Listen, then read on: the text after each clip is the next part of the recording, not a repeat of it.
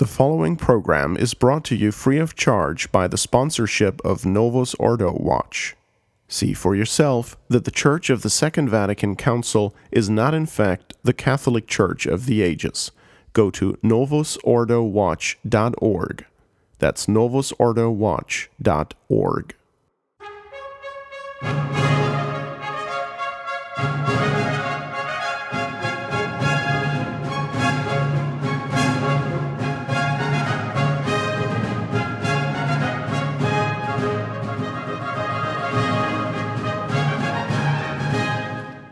Welcome, ladies and gentlemen, to the Catholic Home on member-supported Restoration Radio.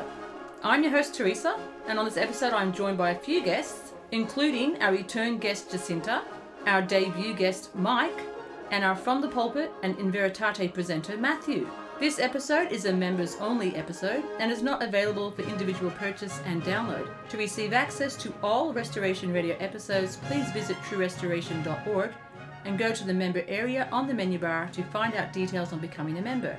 Welcome back, Jacinta. Thanks, Teresa. Great to be here again. And welcome to you too, Mike. Thanks, Teresa. Very privileged to be here. And hi to everyone. And welcome to being on the other side. That is a guest, not a presenter, Matthew. Thanks, Mum. Okay, in today's show, which will be the first of two of such episodes, we gather together a handful of Catholics who will be sharing with us what they reckon are must-read books for our times, or at least books that we should have on our bookshelves to refer to from time to time. The purpose of these shows is to bring our listeners' attention to some excellent books that either aren't very commonly known by Catholics or perhaps aren't as well appreciated as they should be. Each of our guests will present and discuss one religious book. We had to limit it to one, else Jacinta would have given us 5. So, so we will only cover 3 books today, which are all going to be gems, and then 3 more next month, which will be likewise. Now, all of us are convinced that no Catholic home should be without these books, and we hope to convince you all of that too. And we hope to be presenting reviews later on of secular books.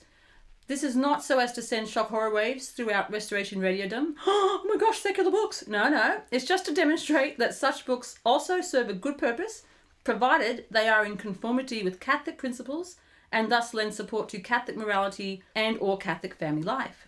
Now, rather than this show provide a very brief book review, blog sort of article type of coverage, which are usually intended to solely encourage readers to read the book without actually telling anyone that much about it, we hope that these shows in themselves will provide enough about each book in order to be substantially informative so that our listeners will find them worthwhile as a standalone. And it'll be something to tide you all over until you can read the books yourselves. Also, if you've already read these books, these shows should still be worthwhile because our guests will probably have picked up on some aspects that may not have grabbed you the way that they grabbed them. You know how it is. Now, our guest who will be launching our book presentation series is Mike. Before making your recommendation and review, would you please share something about yourself for the benefit of our listeners, Mike? Hi, listeners. Just to give you a little background about myself, I'm a father of 4 children. I'm aged 63. As a child born in 1952, I briefly experienced the traditional faith. Like many of my era, I was embroiled in the Vatican II changes and felt the laxity that accompanied the 1960s and 1970s, still practicing my faith, but to some extent not understanding why it all changed and the processes involved. I met a young lady in my 29th year who was practicing the traditional faith, and we married, and I became more acquainted with the traditional faith. I started to grow in understanding and knowledge of the faith from that point. I now value my faith so much more, having had children of my own and seeing the influence of the world that operates without true Catholic values. Well, thanks for that, Mike. And at this point, we'll add that one of those 4 children is here with us today, and that's Jacinta. So in case the listeners didn't know that, there you go. Nice to be seeing as you're Matt's mum. Yeah, well, it's mums and dads and Children's Day. So, okay, well, thanks for that, Mike. So now tell us about your absolute must-read, small but powerful book. Thank you, Teresa. I agree, this book, The Kingship of Christ and Organised Naturalism, is an absolute must-read book for understanding how the world functions today and operates. Mike, would you please first tell us a little bit about the author before you continue? Father Fay was born in Ireland, as the name might imply. He joined the Holy Ghost Fathers. At the time of his authorship of the book The Kingship of Christ and Organised Naturalism, written in 1943, he was Professor of Philosophy and Church History at the Holy Ghost Missionary College, Kimmage, Dublin. He promoted the Catholic social doctrine of Christ the King and was involved in Irish politics through Maria Duce. He firmly believed in the maxim, the world must conform to our Lord, not he to it. At the heart of much of Father Fay's work was his belief in the existence of a divine program which was proclaimed by Jesus but rejected by the Jews. Father Fay felt that the contemporary Catholic Church faced its greatest challenge from the forces of naturalism, be they invisible, Satan and other demons, or visible, Jews and Freemasons. He was regarded as an extremely humble and holy priest and was a prolific author of Catholic literature, including The Mystical Body of Christ in the Modern World, Money Manipulation and Social Order, and The Rulers of Russia. Indeed, all excellent books, but in my opinion, the one you're reviewing today is the most critical foundational work of all of his. Now, Mike, what do you understand by the term naturalism, and why is it so diabolical? Well, Father Fay himself quotes from Cardinal P.A. of Poitiers regarding naturalism. Naturalism is more than a heresy, it is pure, undiluted anti-Christianism. Heresy denies one or more dogmas. Naturalism denies that there are any dogmas. Naturalism denies the very existence of revelation. Sounds like modernism to me. What do you guys reckon? Quite. Absolutely. Yeah. So basically, it sounds like an oversort of religion. I guess it's another one of those Dan and Dama style, wake up, what does that tell you moments. Well, how does Father Fay explain Satan's role in naturalism, Mike? Throughout the book, Father Fay cleverly contrasts the role of Christ the King versus the naturalists, starting with the prime naturalist Satan himself. Father Fay uses church encyclicals to back his arguments of the different programs. For example, the first principle, the one true religion is the Catholic faith. There should be no separation of church and state, whereas Satan seeks the separation of church and state. From the French Revolution, truth is confused with error, and the rights of man become paramount. Second, the Church of Christ is the sole guardian and teacher of morals and virtue. The Lord reigns in society, whereas Satan aims at getting state and nations to treat with contempt the indirect power of the Catholic Church. Third, the unity and indissolubility of Christian marriage symbolises the union of Christ and his mystical body. Satan is trying to destroy the sanctity of marriage. Isn't that clear today? Yeah, I reckon he's made a massive amount of inroads in that department. What do you reckon, Jacinta? Definitely. Yep. Thanks for asking for my opinion there, Mum. Well, we have to prioritise the wisdom of the elders. So, I'm more important than you, Matt. no, you're just older. Just an interesting statistic on marriage today, and one that is not commonly known. Some of the more Catholic countries of the past, and I speak of Belgium, a divorce rate of 71%. It's outrageous. Portugal, 68%, and formerly Catholic Spain, 61%. These are absolutely mind-blowing statistics. Yeah. We all regard the United States as a leader in divorce.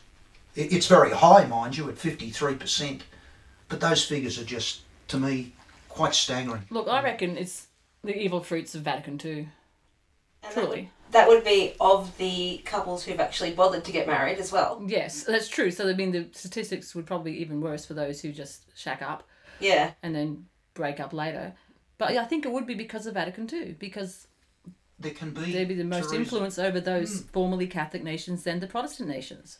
I think, Teresa, that seems to be the common denominator of all those nations post-Vatican II. Certainly. So you've covered 3 now, Mike. So what's the fourth? Fourth one is, and I think it's an extremely critical one, because we're talking and addressing here, our Lord wants children educated as members of this mystical body, that they may look at every nationality from this standpoint in relation to God themselves and others, all subjects to be taught with Christian piety, true Christian values according to Christ. Warning to be given on motion pictures. There's one thing that Father Fay addresses. And wouldn't that be more so today with all forms of the media? Pope Pius XI, in his encyclical letter Divinium Illius Magistri, that was the Christian education of youth, made this point about the danger of motion pictures. But it also emphasises that if you corrupt the little ones, the children, our Lord had the most severe punishment, stating that a millstone would be better hung around their neck and they'd be thrown into the ocean. Very strong words. Repeated by three of the evangelists, actually. And then St. John the Apocalypse makes some sort of similar reference to that. So that's really interesting. I think Jacinta and I touched on this a little bit with our children's movies, and I think it's an important point to continue to mention because it really is one of the main sources of corruption of society is getting at the youth. And that's what the organised forces of naturalism have done by completely controlling the mainstream media, including the movies. I think media and the education system, They work hand in glove. yeah, definitely. It's the same organised forces. They're all organised and they're working Yeah. together. So, Mike, would you please go on? Satan, on the other hand, as opposed to the concept that we're looking for as from Christ the King, Satan aims at impeding and preventing altogether the education of young people through immoral motion pictures, social media, internet, etc. And like Jacinta said, education. Yep. So, yeah. And I then, move on to the fifth one. The divine plan for order calls for wide diffusion of ownership of property in order to facilitate families in procuring the sufficiency of material goods. And I refer here to the papal encyclical Rerum Novarum of Pope Leo XIII.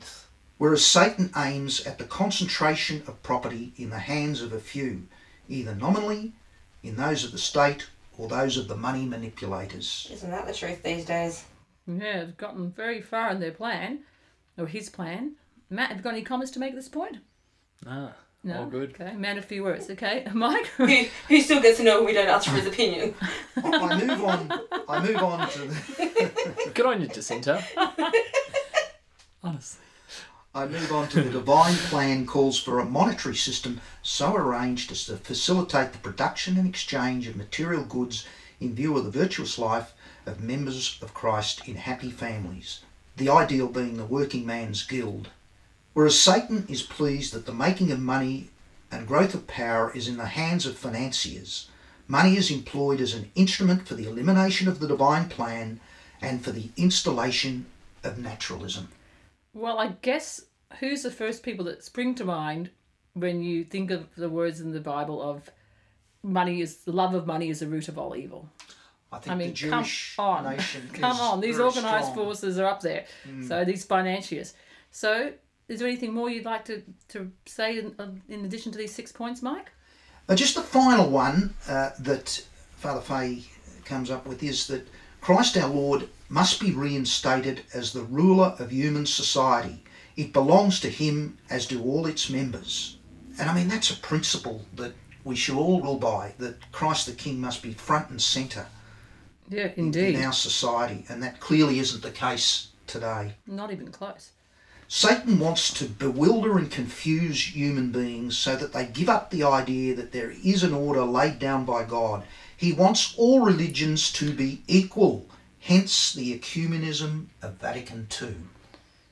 Wow, well, this is very clear, and it's pretty major stuff, actually. And the satanic forces of naturalism can be viewed as kind of scary, and they're definitely dangerous forces.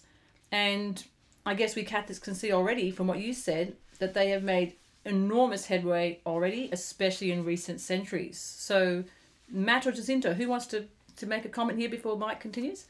Well, now I see why, Mum, you have been pushing me to read that for the past 2 years. After that review, I think I might actually have to. Oh, Mike, that's great, because if you've convinced him to read the book, you've done me a great favour. It is mouth-watering stuff, and it is only part of the the total message that Father Fay gives us, because all forms of naturalism convey similar ideas and ideals against the kingship of Christ.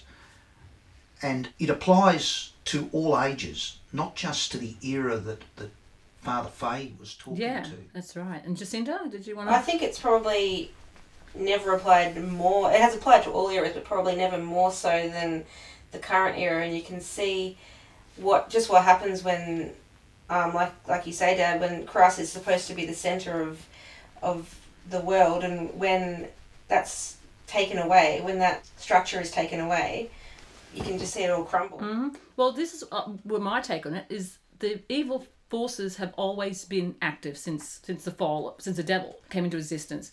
But what I think has happened in more recent times, especially the last 300 years, is they've gotten organised. And this is where it's really been a problem, because you've got the Christian nations breaking down for many reasons, including that, but they're organised now. You've got the Freemasonic forces, and you've got the communists, and you've got all this stuff, and you've got and the Jews, everyone, all these people who are organised, and they're working together. And that's why we're under such an assault, because it's not just a chaotic, random assault. It's an organised force of anti-supernaturalism. And I think that's probably why we're seeing such incredible headway has been made. In all directions. Yes, Yeah. and I think them getting control of the money was critical. Because they control the money, control the press, they control they've got the people think, mouth. They've got the basically. mouth, yeah. They've got the mouthpiece that's influencing the whole world. So And in any other time you've had, yes, the forces of evil have been there, but you've had the graces from the church that have been there fighting it. Obviously the church is still there, but not in the capacity that it once was. And so now that it's diminished so much, the forces of evil are so much stronger compared to, all the masses that were previously being said to combat it. they've attacked the citadel, and they've torn down, and they've reduced the number of the holy sacrifices, the mass of it each day, just that alone, and the number of people who are Catholics. I think too that there are many Catholics today and in the past who've been ignorant of the fact that we need Christ the King at all levels of state, in our economic system. It shouldn't be, there shouldn't be a separation of the state and church. People don't see the importance of the influence being there in all facets of life. They sort of think of religion as just one sort of... And that's the effect of the fact that they've established this as a norm, and it's been around for so long that all of us have been raised not even knowing what it's like to be in a properly ordered system where there isn't that separation. So, Mike, when do you think Father Fay believes the church reached its pinnacle in recognising the kingship of Christ and its fight against organised naturalism? This is interesting because Father Fay sees the 13th century as the pinnacle, and he believes it has continued to decay since then. The kingdom of Christ in its essence is always with us, but the influence of the church in politics and economics, that is the extension of the kingdom of God in its integrity, has varied with the centuries. No particular temporal social order, of course, will ever realise all that the church is capable of giving to the world. Each will be defective for social reasons, and I guess because of original sin. Oh, okay, is that what he believes? He believes that as well. It's interesting that that's the same era that's known as the Dark Ages, where we're supposed to, we're being told by those who control the education system and the media and the textbooks and everything that was when people were unenlightened. Oh, yes. Yeah, it was only at the It's Renaissance just that it all- relentless brainwashing and the inversion of the truth and error. So the sun didn't go down for a while. What are you talking about? Dark Ages. Oh, okay. That's a great joke. Oh my I God, just think I that's- need to contribute It's a there. dad joke. That is actually. Come on. So, Mike, Give me a break, as you were Jacinta. saying, Hammering me here. Yeah.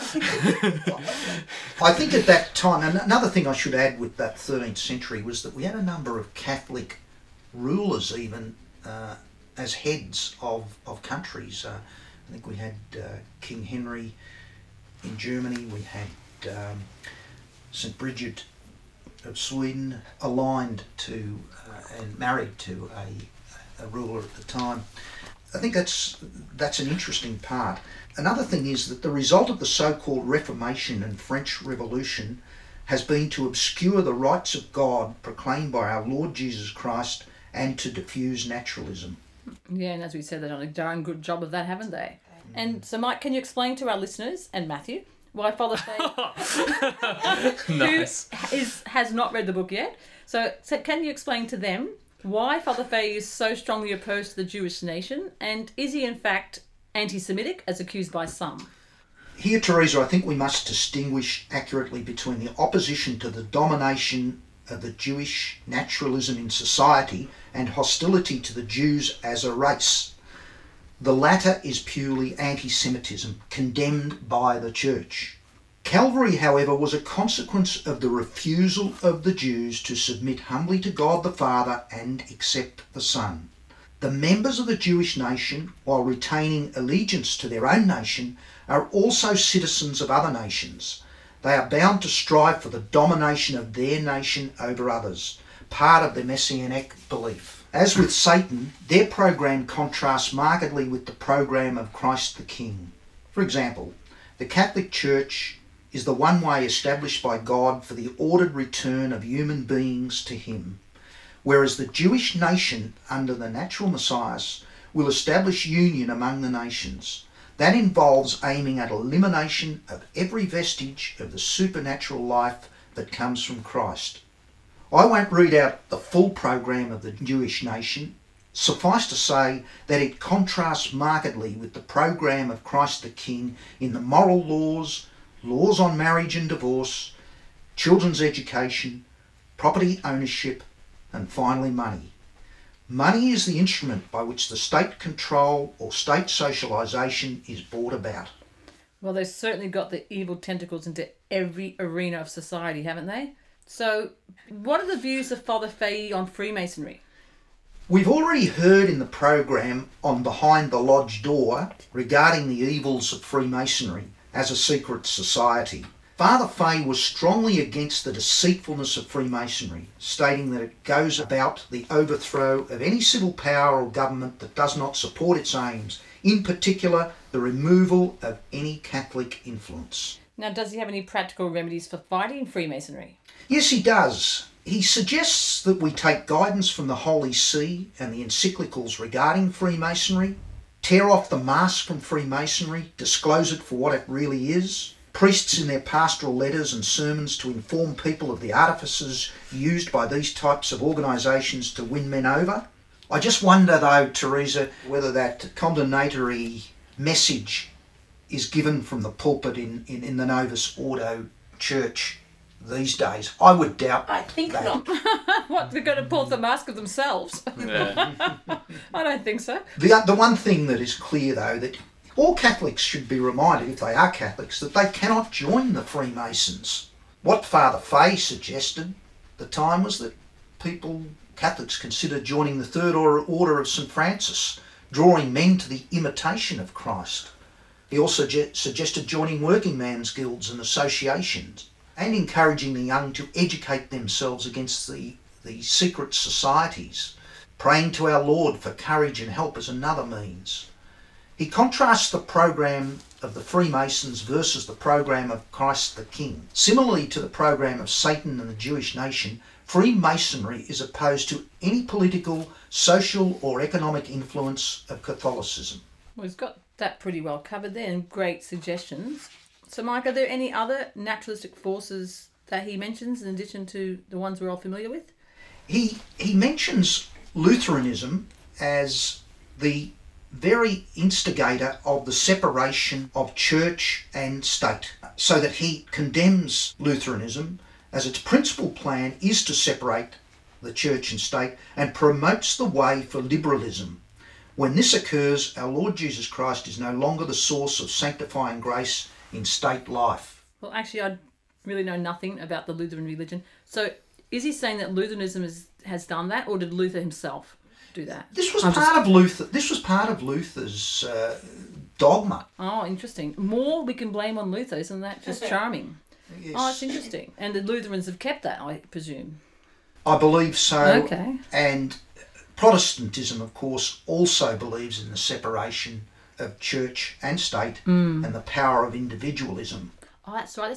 That's how Luther got all the noblemen to side with him, because it's offering them all the power as opposed to the church having any temporal rule. So, Mike, what are Father Fay's views on the French Revolution then? Well, Father Fay believes that it put all religions on the same level by elevating the rights of man and the state above God. When men reject our Lord Jesus Christ, they inevitably put themselves in the place of God. This is what the French Masons did in the name of France. The individual Christian becomes a mere citizen and the state organises the whole of life on purely naturalistic lines. So basically the French Revolution is essentially Vatican II in the political and secular order contained in a small geographical area. And that was a necessary prerequisite that actually paved the way for the birth of these same revolutionary ecumenical principles in the religious arena. If you think about it, and what's embodied in the Vatican II documents, it's like the French Revolution put into a religion. Particularly the Vatican II document, the dignity of man. Oh yes, exactly. Isn't that just the same thing? And the French Revolution put into a church's documents. So we'll do Lady Before Gentlemen, not only because Jacinta's a lady, but because Matthew probably has nothing to comment on. So Jacinta, would you like to comment or perhaps ask Mike anything further about this book? Yeah, so do you think that this book would be a helpful one for those who are still in the Novus Ordo sect, considering that the heresy of naturalism is one of the many errors that did come out of Vatican II? Very much so, Jacinta. I believe the book would be helpful in providing an illustration of how the forces of naturalism, through ecumenism, reduces the value of Christ as King and centre of all spiritual and social life, and allows the secular forces to triumph, leading to what we have today in immorality, social disorder, and lack of structure.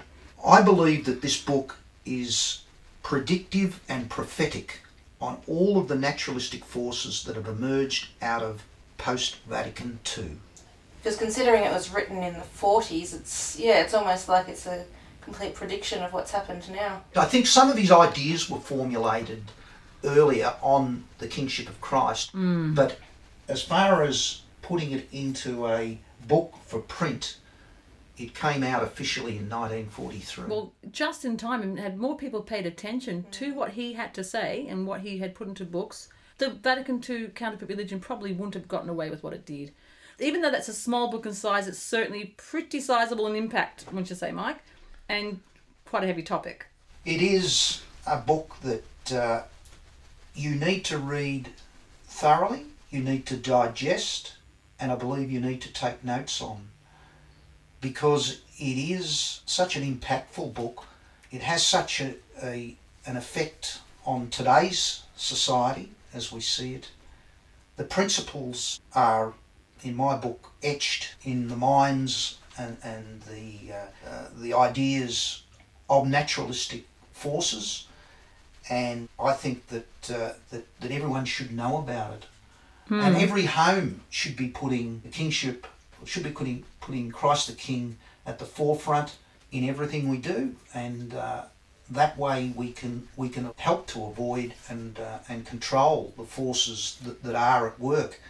And we can see from this book how large and how manifest those forces are. I think even the best of Catholics these days is in some way tainted by naturalism. Just from living in the world. I think it's impossible not to have been. You'd have to be living under a rock to not have been infected to some degree.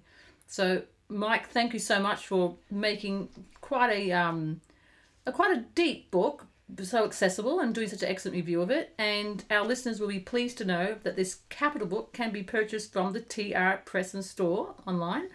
And of course, like everything in our online store, it's at a ripper discounted price. So double bonus. Now we're going to give our listeners a bit of a breather from all this heavy, evil, like plotters and schemers sort of stuff. And next we're going to talk about a devotional book. Matthew will be presenting the devotional book for today, but before doing so, would you please do the customary telling our listeners a little bit about yourself, Matt? Sure, Mum. So I was born in 1993. I'm 22 years old now.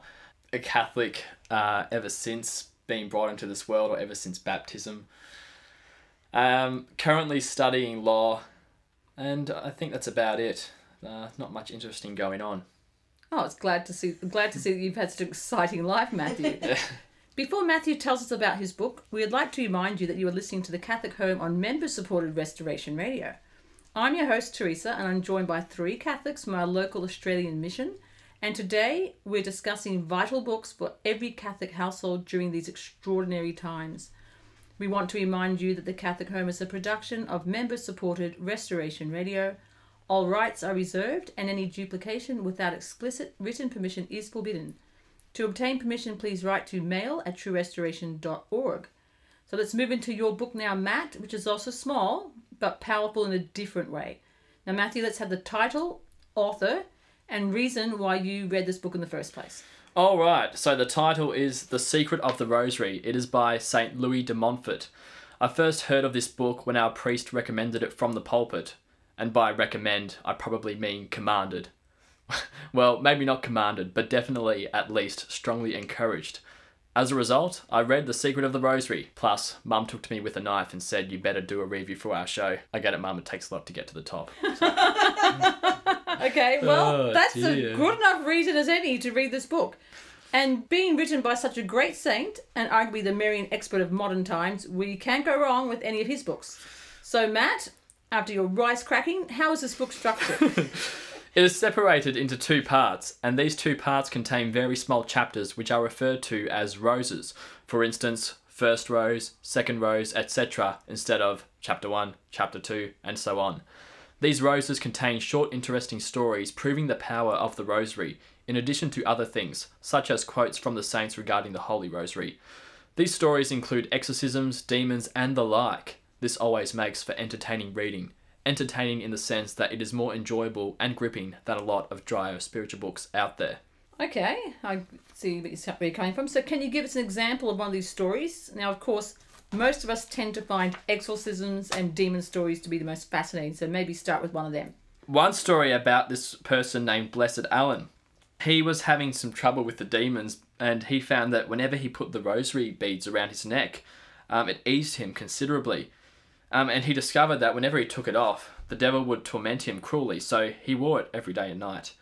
And it wasn't just him. He testified that he had delivered a large number of people who were possessed by putting the rosary around their necks. And any other stories for those that actually pray the rosary? There are also a few stories in that book, because I read it years ago from memory about sort of war battle situations where people prayed the rosary and basically escaped from... Had astonishing victories? Yeah. Oh, okay. I haven't read it for so long, I honestly can remember very little about it, so I actually have to read that one again. Mike, have you got any questions or comments based on what Matt said? Matt, this book is one that tells you about how to pray the rosary and what benefits there are from the rosary. Yeah, absolutely. We'll be getting into that. One thing I found that did stand out to me is it takes you where to actually stop during. So, instead of going, Our Father who art in heaven, hallowed be thy name, thy kingdom come, thy will be done on earth as it is in heaven. It's more like Our Father, then it will have a cross. Who art in heaven, then it will have a cross. Hallowed be thy name, etc. It might not be that exact format, but it does take you through a format, which is definitely a good guide to have. So the little crosses tell you where the pause is supposed to be between each meditation or thought. So you mentioned this book has 2 parts, Matthew. So what is that breakdown based on? Well, Mum, the first part of this book is almost like a sales pitch for the rosary, encouraging people to pray the rosary daily. And for those who already do this, it is a reminder of how powerful the rosary really is. So it kind of answered Mike's question. And I guess for a lot of people for those of us who are traditional Catholic, it's a no-brainer. We're saying the daily rosary. So it's a good reminder for us, and also we can improve on that. And also for those who have just come out of the Novus Ordo, perhaps some of them aren't accustomed to praying the daily rosary, so this would be a good book to get them into it. The second part is like a manual / Kickstarter guide after you've decided to start praying the rosary. How to get the most out of your rosary. Surprisingly, there is a lot of information in part 2 I had never heard of before. Well, I guess it's very surprising because you're, being 22 years old, you've probably heard of so much. Sorry, continue, Matt.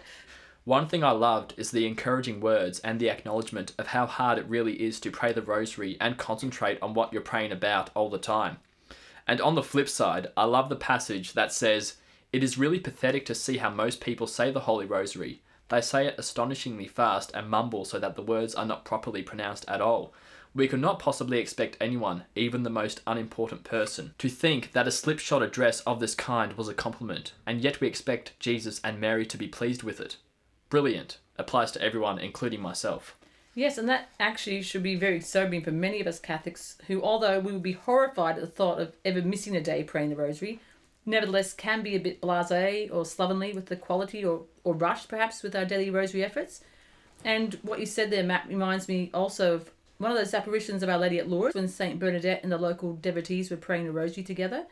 And bearing in mind that these were really devout villagers at the time. So the account goes that at the end of each decade, there was a long pause before Our Lady was ready for them to move on to the next decade. And when St. Bernadette later asked Our Lady why she did this, Our Lady replied along the lines that they were all praying the rosary far too fast, which is displeasing to her, and that she didn't let them start the next decade until the time it should have taken them to pray the last one. So, I mean, we can deduce that there is an objective minimum time that a rosary should take to be prayed properly, which means praying devoutly involves not rushing and paying attention to what we are praying. So, Matthew, what are your thoughts overall about the benefits of reading this book? All in all, a fantastic short book separated into small roses, which makes it easy to read a little bit each day, especially if you lead a busy lifestyle. If you pray the rosary daily, this book will strengthen your confidence in it. If you are not committed to praying the rosary daily, then you definitely need to read this book. Unless you don't mind the probability of damnation being significantly higher than it could be, of course. That's your call. Yes. Just putting it as it is. The Secret of the Rosary. Great book. Easy to read chapters or roses in less than 5 minutes. A fantastic writing by St. Louis de Montfort. Get on it. Excellent. So, Jacinta, have you got anything you'd like to add? As I say, I read that book years ago. The one thing I do remember taking some bit of comfort in when I read it was the book was saying that if we have the right intention when we pray the rosary, even if we get unintentionally distracted, we still get merit from, making the effort. Actually, I remember that part as well. Absolutely. And it also says, but you can't just go, I'll just pray it with. You do have to actually put in a bit of an effort. So let's say you're struggling.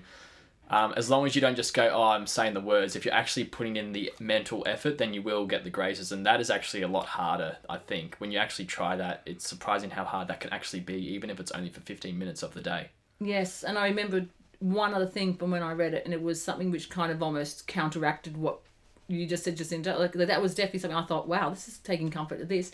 But then there was something else that was quite severe and harsh for those who do get distracted and just let themselves remain distracted. I remember thinking, wow, there really is quite a harsh perspective he gave on that. So I can't remember exactly what it said, of course, because it was that long ago, but perhaps is what you're talking about. And also how, one Hail Mary prayed with the right intention and really concentrating on it can be worth, however many Hail Marys said carelessly. Yes, and I think it was a cure of ours that said something along the lines of, he would give anything to live longer to pray one more Hail Mary well before he died, or something like that. So, I mean, a lot of saints do say things along those lines. One thing that in the book, it mentions saying the daily rosary, and when it recommends it, based on the reading, I get the vibe that it's saying the whole 15 decades each day.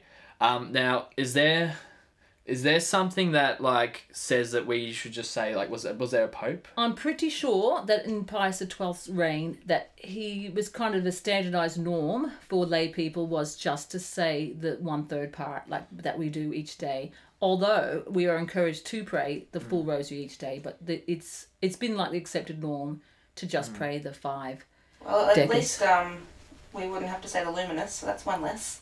Yeah, well, actually, it's interesting you should say that. Because if you think about it, it's worth mentioning that the rosary is actually known as the Psalter of Our Lady, and that's because that the 150 Aves, which are prayed during the course of those 15 decades, represent those 150 Davidic Psalms. So when JP2 came out with that revolting counterfeit version of the rosary, which Jacinta mentioned, with its extra 5 decades called the Luminous Mysteries, we can see straight away already one reason just there, why it is such a grave aberration. So, and more on this topic, actually, for those who, I guess everyone will be interested, because whether you're praying the rosary every day or not, you do need to learn more about this. You need to get into it. But there's another fantastic show with Bishop Dolan on his devotion series. It's the Restoration Radio series. And I think this one was back in around season 3 or somewhere around there. And it's about the rosary. So any of our listeners who haven't done so already will want to check that episode out as well. Have Mike or Jacinta anything else you'd like to add, or any questions from Matthew before we wrap up on his book? Just one thing I would add as an anecdotal piece. When I was in grade 1 at school, we had a teacher, Miss Murray, who was a convert to Catholicism. But the way she prayed the Hail Mary was so devout and slow and methodical. We as children used to snigger a bit, unfortunately, not knowing that in fact Miss Murray was expressing her Hail Mary in the proper devout method that we should all probably follow. Well, I think you get the different responses. You get the ones that would snigger, and then of course you get those who would be edified by that, because it's our example as adults, especially parents, as to our devotion to the rosary, that our children will learn how important and how beautiful and how wonderful it is. So what are you going to say, Jacinta? Or the ones who sniggered at the time but then years later realised the importance of it. Indeed. You're looking at one of them right now. I bet you were sniggering with them, weren't you? Well, I guess I own up to being a little immature at the time, but I've always remembered it. Oh, it's interesting. And also, I don't know if the rest of you find this, but I find that it actually makes a huge difference to be able to meditate properly, to often use some sort of book, whether it's just got pictures or ones that have like a bead by bead meditation. Some just have like a more loose meditation. But I actually cycled through 4 different books. 2 of them are actually aimed at children, but they're still really good. And 2 are aimed at adults. And then there are times where, of course, you don't want to be dependent on the book, but you can tap into the meditations that have been presented in the other books for the times when you don't want to use a book or you haven't got access to one. So what we're going to try to do is get the best of the meditational type of books on the rosary, one for adults and preferably one for children as well, into our store. And if we can, The Secret of the Rosary as well, so our listeners can get a hold of these useful support tools for praying the rosary properly and really well. I have to say it's really annoying because in some just gift shops they have a section for baby gifts and things like that of a religious nature, and sometimes they do actually have some nice kids books on the rosaries, and they have really nice pictures and everything. There's always the luminous mystery, so you can never buy them. Can you rip out the end books, the end pages, I mean? Yeah. I suppose you could. Okay, so Jacinta, there's no need for you to give us your life story today before you present your book, because our listeners should remember you from the previous shows. But if not, I'm sure you can recommend some herbal remedies for memory loss and perhaps some great cleansing children's movies as well. Rosemary. And what about the children's movies? Oh, Rosemary. Okay, and any great movies? Just kidding. So we'll move on to that book that you wish to promote now. Well, the book I'm recommending is Tumultuous Times by Fathers Francisco and Dominic Radecki. I got a lot out of this book, and I found that as well as it being a really great book to read from cover to cover, it serves as a really good reference book. My copy's got numerous post-it notes sticking out of it for this very reason. Well, that's always a sign of a very informative and useful book, I reckon. So it must be jam-packed with material we want to return to later. So what's the structure of this particular book? So the book, while it's close to 600 pages, is actually quite comprehensive and easy to read, and the font's, not microscopic. And I love that everything in its reference so that the reader can easily go and search for the original sources should the need arise. And as I said, it's a good reference book, so often it's one that I've used a number of times when debating religion with people. And so it's really good to have that there to be able to go back and give them the source.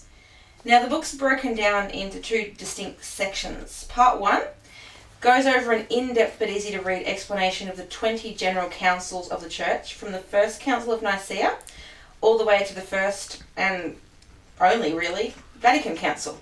It explains the reasons each one was called, usually in response to some sort of heresy that the church was trying to overcome. Some of these were councils that I was aware of, but others I'd actually never heard of. And so I found it quite interesting to read about some of the smaller, lesser-known councils of the church. Reading the history made me realise just how many assaults the Catholic Church has had to deal with throughout its history. And the fact that it has survived all of these is just further proof that it is the one true religion, because no other religion would have lasted this long and been able to withstand so much. Living in times like these which we currently find ourselves, I think we do have a tendency to glorify previous eras. So we kind of see them as a golden era when everything was perfect and the church had absolutely no challenges. And reading about just how many different problems the church has had to overcome throughout its history, I think it reminds us that while, there never has been as big an apostasy as we are currently living in, things have never been perfect. The devil's always been at work trying to destroy the one true religion, and he always will be. Yeah, I think it's a really interesting and important point, Jacinta. And you're right, that's, so many of us Catholics seem to think everything was a bed of roses before the bomb of Vatican II went off. But, that's not the case. And although it seems that things were certainly the closest to ideal during the golden age of Christendom, the 13th century, as Mike intimated earlier, before the decline really set in, it really has been a tremendous battle and struggle in some way for the most part of the whole church's history. So, if you think that had we lived in medieval times in Europe, that saving our souls would have been a picnic compared to our times, then perhaps we should think again. I think every era has its unique challenges. And no time or place has offered a free ride to heaven. But before you continue, Jacinta, I just realised all of us here, because of, we're cradle Catholics, most of us, we actually find the authors, we know them personally. I've met them both. I just realised some of our listeners who've just come across the Novus Ordo may not be familiar with Fathers Francisco and Dominic Radecki. So perhaps before you continue, can you just briefly let us know a little bit about them? Oh, well, they're both Sedevacanist priests, so they're aware of the fact that the Novus Ordo Church is a counterfeit religion. It's not the true religion. They're aware that when Vatican II began, what was created was a different church from the church that Christ founded. Yes. And what are they tied to any organisation? They're from CMRI. Yeah. I guess many of the listeners perhaps have met them as well. So, Jacinta, can you explain a bit more now what is in the first part of the book? Now, in case listeners you forgot the number of pages that Jacinta mentioned in there, this is a huge book. It's close to 600 pages, and these are actually oversized pages despite the large font. There's still a lot in there. So part 1, being roughly just half of this book, has more words than most entire books have altogether. So therefore, when we say part 1, think big. Think virtually 2 average books worth of information. So you're getting a lot of information jam-packed into this book. That's right. So part 1, we're given an explanation of all the different religions that have sprung up throughout history. Some of them don't exist anymore, but there are also some which are very much going strong. And it also talks about the means that the church used to try and combat all of these. So religions such as Donatism, Islam, Arianism, Greek Orthodoxy, and all the branches of Protestantism such as Lutheranism, Calvinism, Anglicanism, and Presbyterianism. And all the bisms. Yes, the isms and bisms. What I really love about this first section is the way that we're given an explanation of what was happening in terms of secular history, while each step of church history is also being explained. So a lot of other people might find the same thing, but I know when I find it difficult when I'm studying history to kind of get a big picture of when each event happened in relation to another and sort of seeing it as a timeline. It's easy enough to learn about an event in isolation, but putting it in the context of, the history of the world, it's a lot harder. So the way the authors constantly go back and explain what was happening in the world while each problem in the church was being overcome and each council was being held, not only helped to give context for each event described in the church history, but also helped my overall understanding of secular history and when one event sort of happened in relation to another. As I'm sure much of the history that's taught these days is just a bunch of lies told from the Protestant perspective and designed to make the Catholic Church look like the bad guys. So, for example, I know it's now coming, we were talking about the Dark Ages, the medieval era, just before with the book Dad was reviewing. And it's now coming to light that the account of history that has been perpetuated, about the Dark Ages, it's completely false. yeah, it takes time for the correction of these errors to sort of make it into mainstream education. And with the way the world is at the moment, there's no reason for the people who are in charge of the education system to fix that little mistake. And it's just one of the many reasons to homeschool if a traditional Catholic school is not available. Yeah, really good points there, Jacinta. And I agree that reading historical accounts in isolation kind of makes it harder to try and fit these into our mental big pictures that we've built for ourselves. So books such as this one that frequently cross-reference and interrelate the accounts with other events certainly make it much easier for us to understand their context and relevance.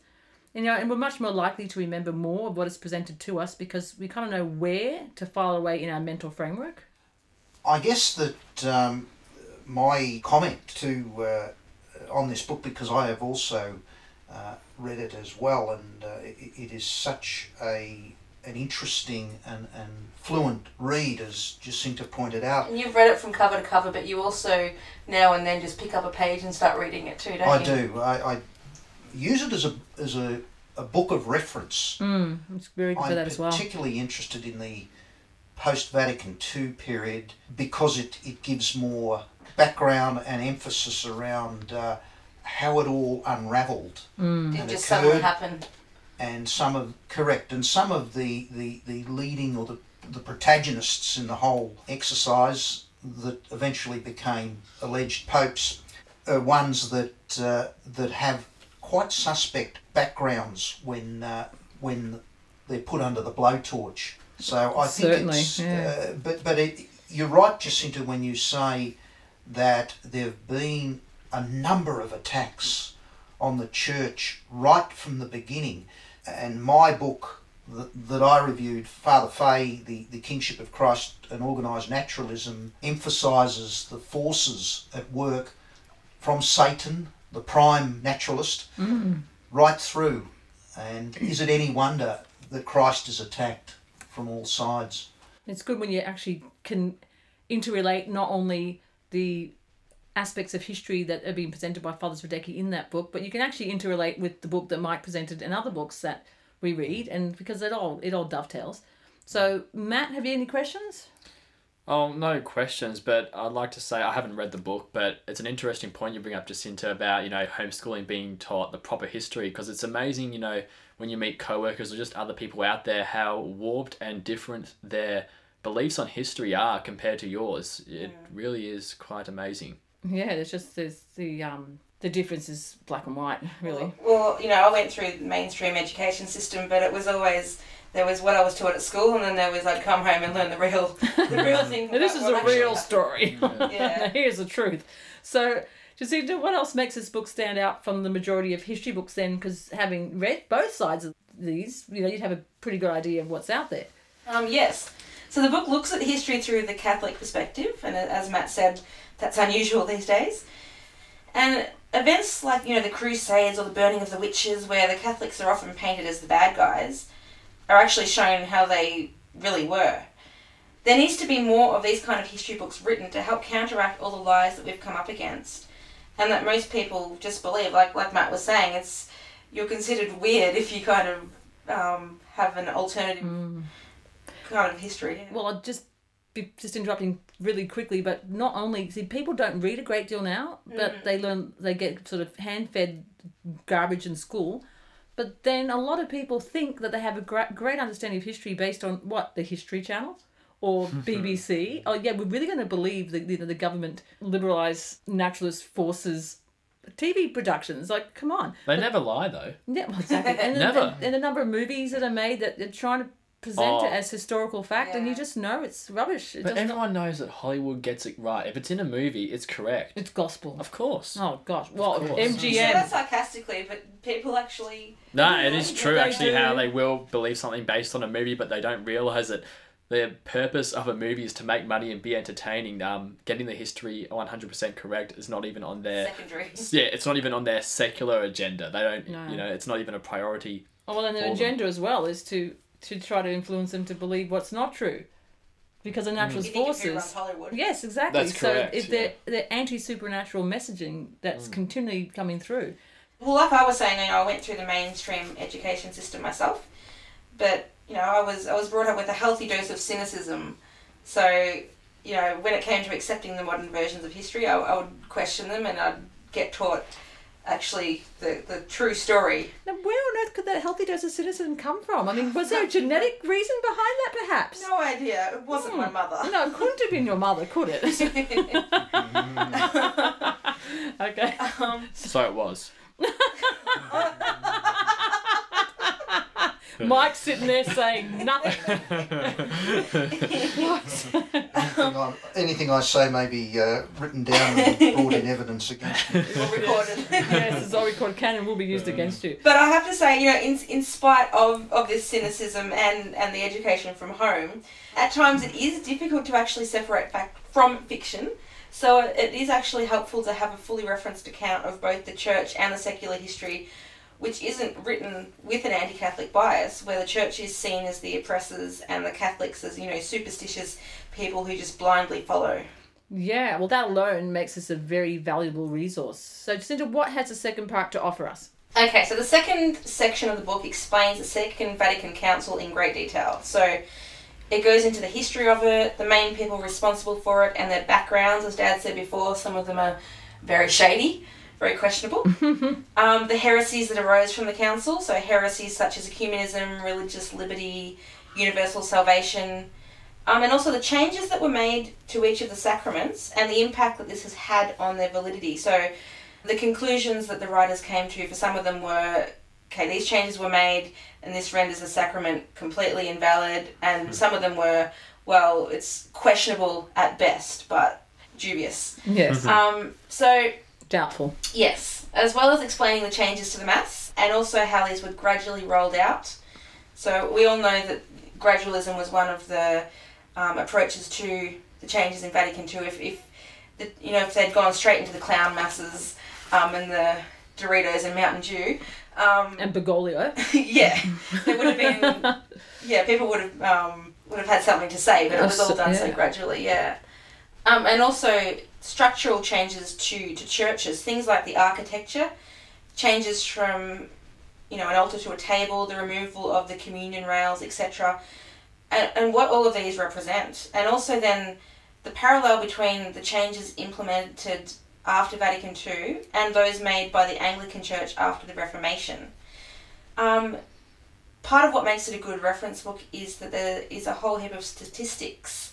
So for things like church attendance since the council, because we're all told that, Vatican II was supposed to bring the church to life again, give it fresh air, but we know that since Vatican II, just numbers of everything have gone down, vocations, belief in basic church doctrines, church attendance, things like that. Just totally rotten fruits all round. Definitely. It mentions the third secret of Fatima, the fact that they couldn't even leave the rosary alone and free from changes, as we discussed before with the luminous mysteries. And also why the Second Vatican Council isn't a valid one.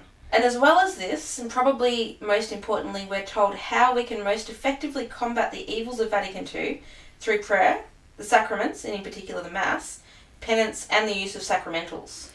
Wow, that is certainly a lot of crucial information packed into part 2. And I think being written by clergy is really important because they will stay not only just telling us all the horrible stuff that's happened in recent history and throughout history, but they're giving us, like you said, the tools to effectively combat these evils, and the prayer, the sacraments, and as priests they would understand that this is of utmost importance. So, Mike, have you got anything you'd like to add or any questions for Jacinta? I mean, I know you've read the book, but you can't remember everything in it.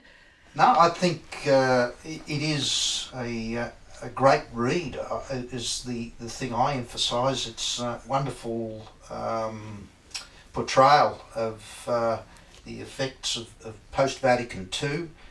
I would also say that, and I've also read the work of Human Hands by Father Cicada, which is a wonderfully documented book on how it all unfolded. It's so good now to have at our disposal properly documented books that give us a clear picture and a clearer understanding of what took place. And it is an important part of our history and a very important part of church history. It's something that we should all know about. Yeah, and like I can tell, one of the gauges I use for how much great stuff is in a book is when my husband Damien and I are both reading books. Why are we sitting there both reading our own book? The number of times I get interrupted by him to share something from a book is, directly proportional to how much good stuff is in a book. And when he was reading That Tumultuous Times, it was continual. It was, hey, hun, get a load of this. Oh, hey, you've got to listen to this. Wow, check this out. And I'm thinking, why am I bothering trying to read my book? I might just sit here and wait one more minute before the next gem gets presented to me. But you're saying that your parents are doing the same thing? Yeah, when Dad was reading it, we were constantly getting pages read to us. Yeah, that's good. See, I rest my case. Yeah. It's just a great book. So I guess we'll try to put some structure back into our conversation. So what manner would you say, like all this great information, is being presented to the reader? Well, all through this second section, it refers back to the teachings of the church, and then it compares these teachings to what's happened post-Vatican II so that we can see the obvious contradictions that exist here. What I found particularly interesting, as we said before, is the way that the book details the backgrounds of some of the key players in the council. So people like John the 23rd, Paul VI, JP2, and it demonstrates their links to Freemasonry and communism. Wake up! Sorry. So this alone should be enough to set off alarm bells and tell people that these men couldn't have been valid popes, because so many people just think, it wasn't their fault, they were led astray or whatever. They come up with excuses for them. They but had when you poor see, formation. yeah, when you see the background to them, they've got absolutely no excuse. And it's even funny because if that was true, it's still irrelevant. Exactly. Yeah, true. If you're not Catholic, you're not Catholic. Yeah, regardless. Exactly of the reasons why. And so what I think would be most helpful for those who are not entirely convinced of the invalidity of the Novus Ordo Mass is the way in which the changes to the consecration are examined in detail. We can see the changes to the wording of the consecration and the implications of this. In particular, the change from for many to for all. Which, reflects their ecumenical belief. Absolutely. So, Jacinta, what sorts of people would you say this book would particularly benefit?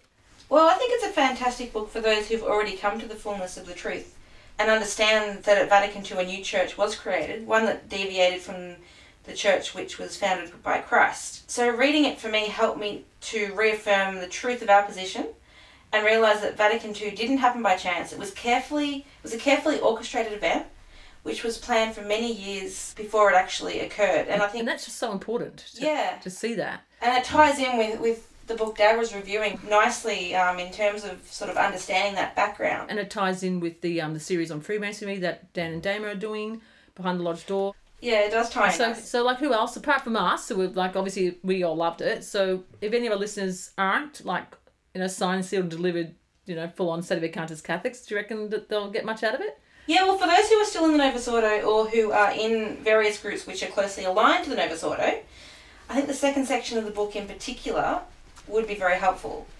Personally, I don't see how someone can read the book and still maintain a position other than the Sedevacantist position, but I do know that is the case with some people who have read it. So I know people who in the SSPX who've read it, some people in the Novus Ordo who've read it, and yeah, they've got a lot out of the book, but it's like, yeah, okay, oh good gosh, book. Yeah, well, as we know, they say there are none so blind as those who will not see, so it's what a shame, really, when, especially given people such as Father Zrodecki and others like Father Cicada, have gone to great efforts to research and present, all the pertinent facts that we need to know, and they're now available to the public in these excellent books and articles. So, it's just a pity that this book doesn't always cause the reader to wake up.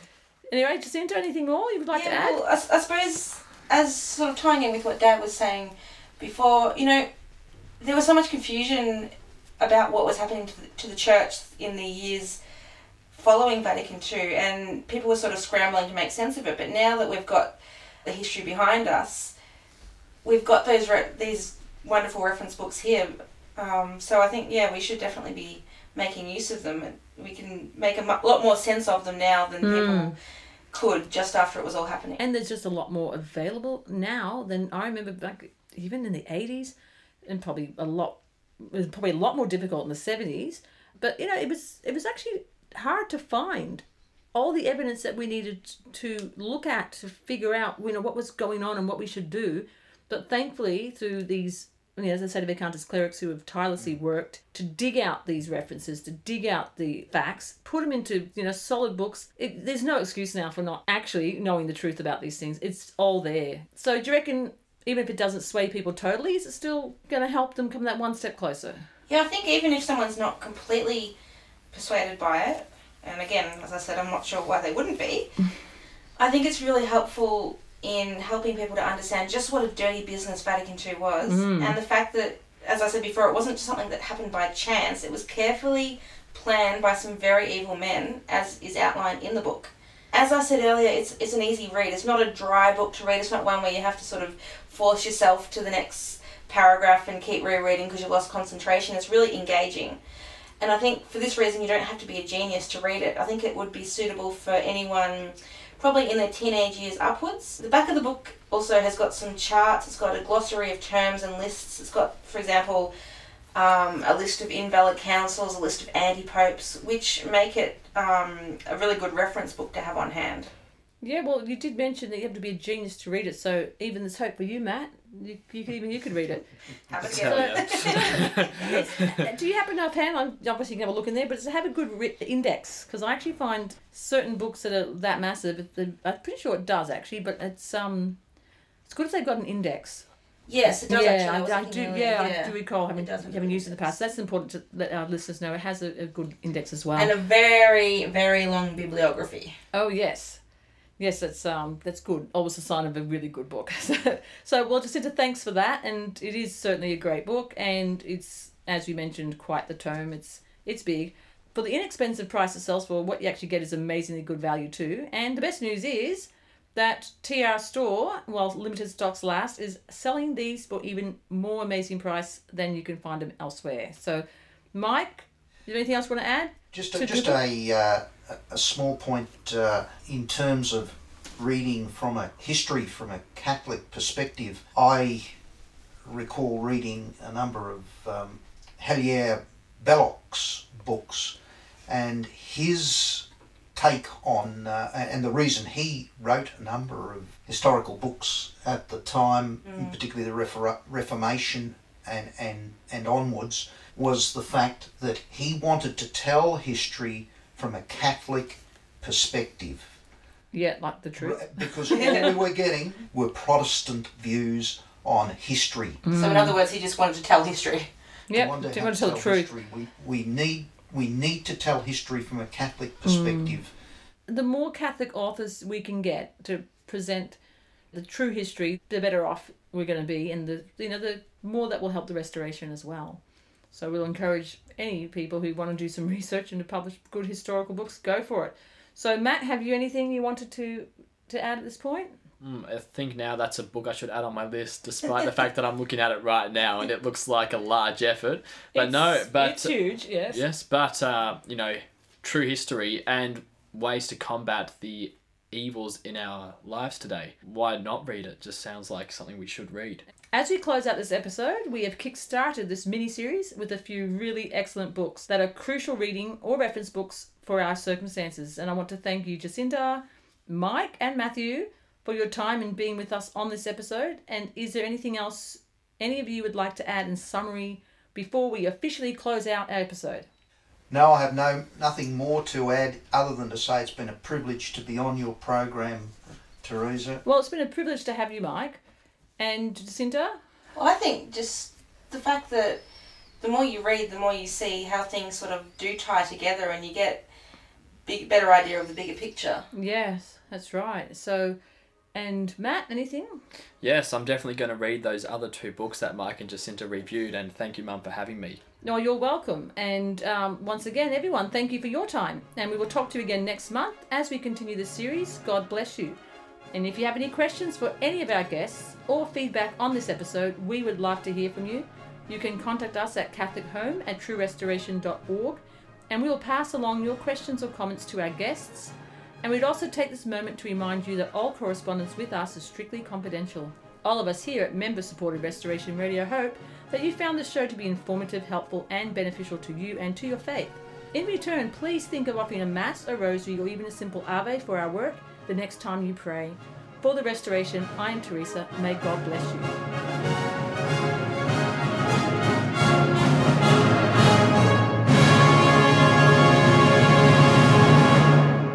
This program was brought to you free of charge by the sponsorship of Novus Ordo Watch. See for yourself that the Church of the Second Vatican Council is not in fact the Catholic Church of the ages. Go to novusordowatch.org. That's novusordowatch.org.